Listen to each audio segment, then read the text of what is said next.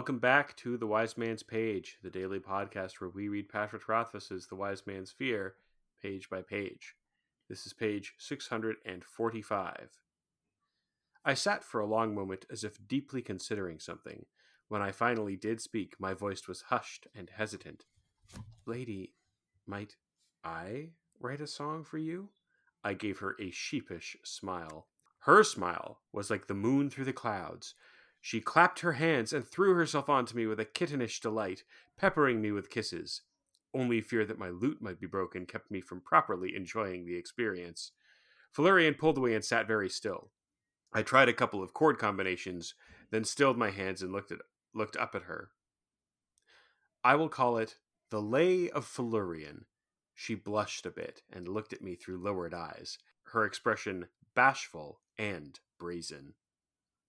All immodest boasting aside, I write a fine song when I set my hand to it, and my skills had recently been sharpened in the mayor's employ. I am not the best, but I am one of the best. Given enough time, a worthy subject, and the proper motivation, I dare say I could write a song nearly as well as Ilian. Nearly. Closing my eyes, I coaxed sweet strains from my lute. My fingers flew, and I captured the music of wind in the branches, of rustling leaves. Then I looked to the back of my mind where the mad, chattering part of me had been composing a song to Felurian all this while. I brushed the strings more lightly and began to sing. Flashing moon silver, midnight blue her eyes. The lids were subtle-colored butterflies. Her hair swayed, a dark scythe swinging through the trees with the wind singing, Felurian! O lady fair, blessed be your forest glade. Your breath is light upon the air. Your hair is shadow-dappled shade. Felurian grew still as I sang. Toward the end of the chorus, I could hardly tell if she was breathing. A few of the butterflies that had been frightened away by our earlier conflict came dancing back to us. One of them landed on Felurian's hand, brushing its wings once, twice, as if curious why its mistress was so sudden still.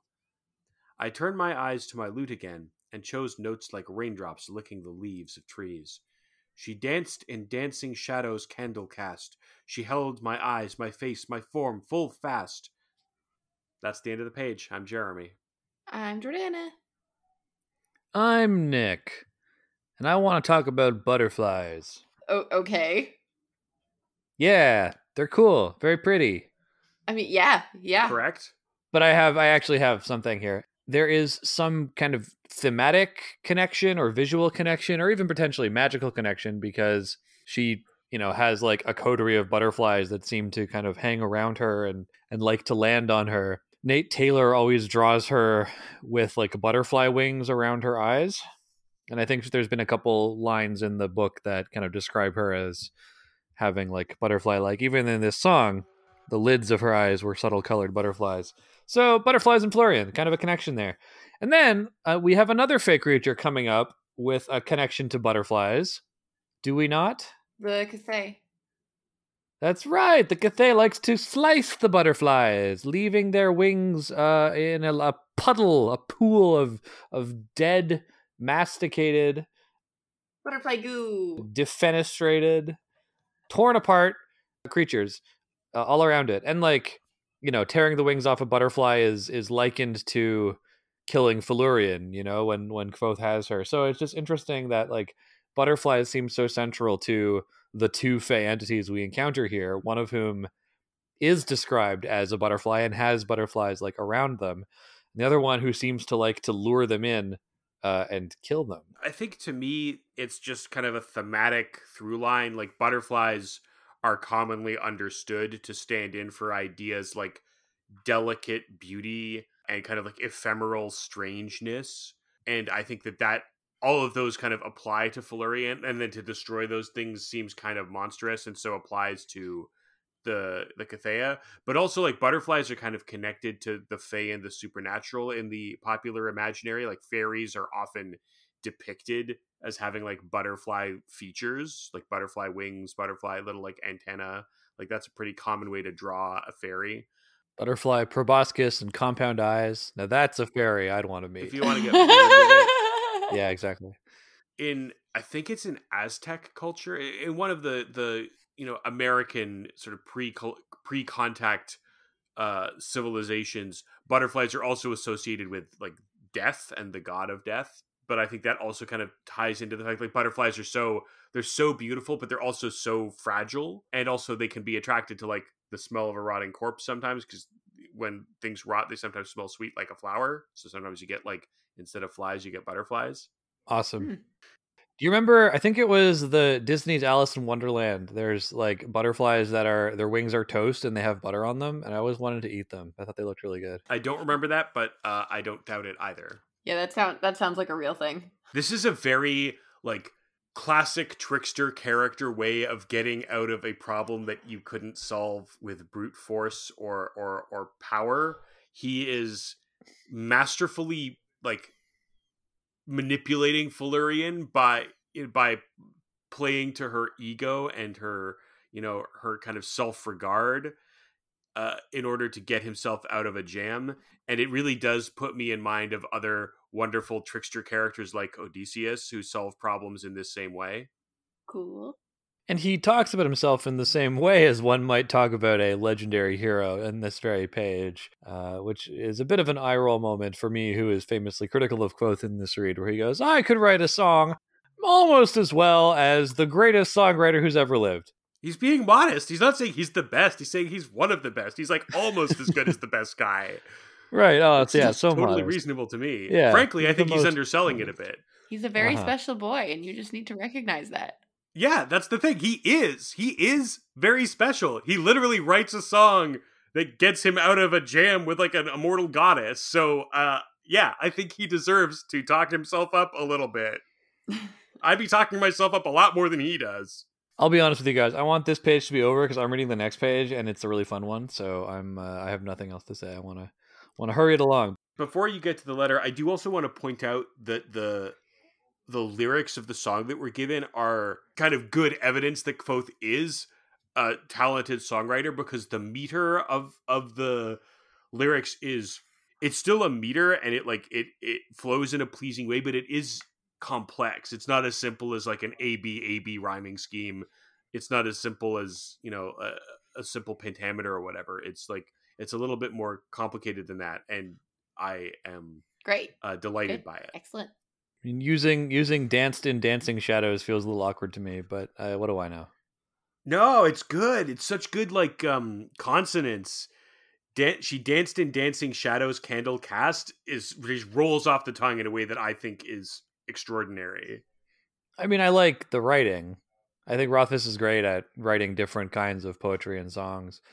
And I'd actually love to hear an album of music, with lyrics written by Rothfuss. I think he could write a really interesting musical, actually. If he can you imagine Stop. if Rothfuss I'm and gonna- Lin-Manuel I Miranda say- collaborated on a musical? That is my dream come true. Please It'd be stop. I mean, I'm just gonna cry at the lack of existence of this.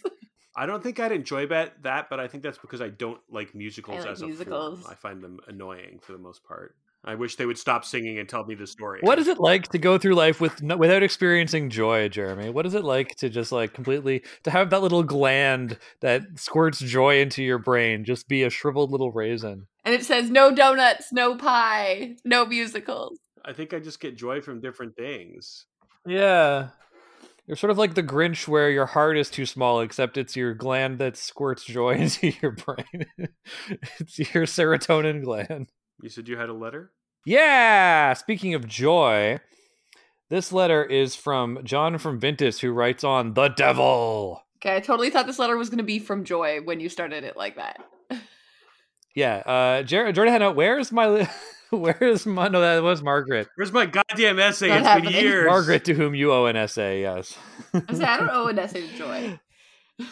No, but you do to You owe Margaret. an essay to each one of our listeners. Margaret is probably not listening anymore, seeing as she hasn't written us about the Yeah, essay. because she was furious that she never got her essay. This letter is from John from Vintus, who writes on the devil, and the letter begins thusly: Pax vobiscum, pagers. That's a very funny Ivanhoe reference, by the way, if you say so, John. I have just enough theological training to make me dangerous, so I will do my very best to address the statements made by Nick and Jeremy point by point.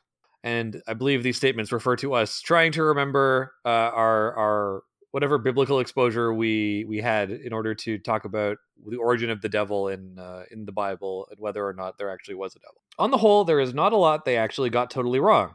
Contrary to popular misconception, the function of the devil is not in fact to punish anyone. Jeremy is right that the word that we translate into English as Satan comes from the Greek and Hebrew terms, which can mean either adversary or accuser. He seeks to thwart the will of God and tempt as many as he can away from God's path. Hell is not where Satan currently lives, but is his destination at the end of time for the eternal punishment of him and the third of the angels that he led in rebellion. I would actually like to emphasize this point.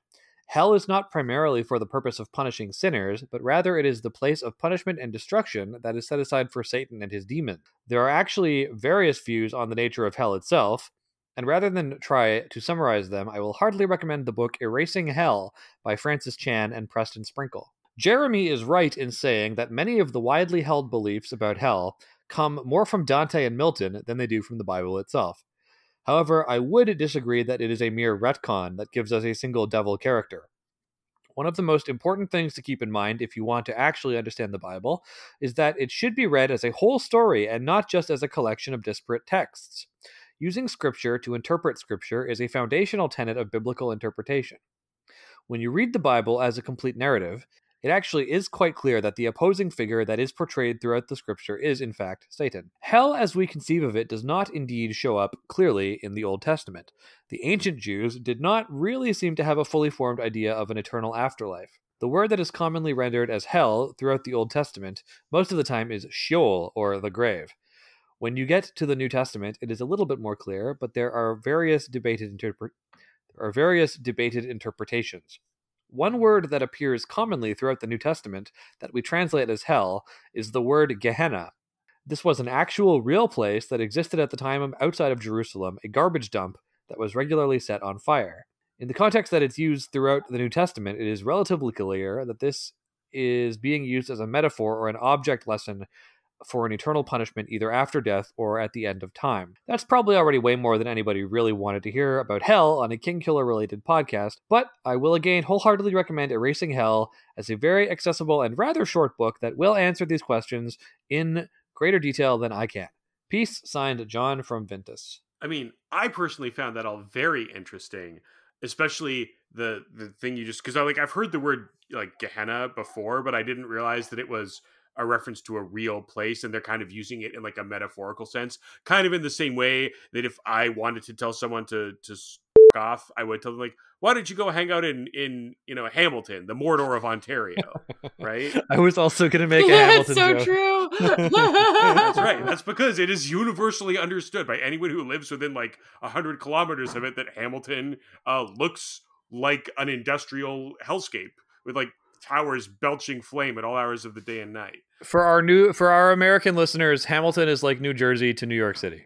Yeah, kind of. It's like the closest like large city to Toronto that isn't just a suburb of Toronto. It's like you have to cross a bridge to get there. It's a whole thing. We do love to rip on it an awful lot. Now, as for the subject of the Bible as like a continuous narrative, this is where like I'm just like never gonna be a true believer, because it's like the historiography of the Bible, as I understand it, is that it was written over a period of several hundred years by a bunch of different people, and I just don't see how you can read a text like that as like one continuous narrative. So that kind of falls apart for me.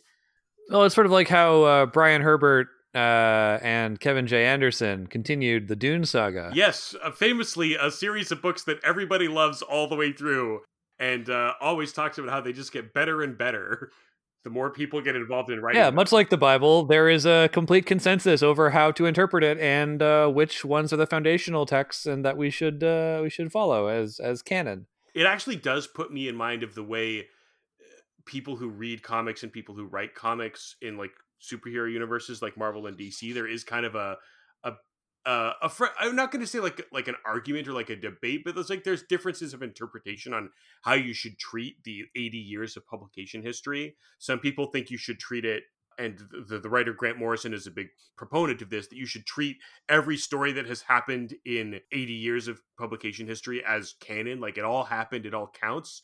And some people, and like on the very other end of the spectrum, there are people who say like, no, you shouldn't do that because these stories contradict each other. So you should pick out the stories that you think matter, that apply to the story that you're telling, and you, like, don't really worry about the other stories that happened, or you know, just fully like forget that they existed because they don't fit with the story you're trying to tell. And I think that those are just two different ways with two different aims of interpreting the text, as it were.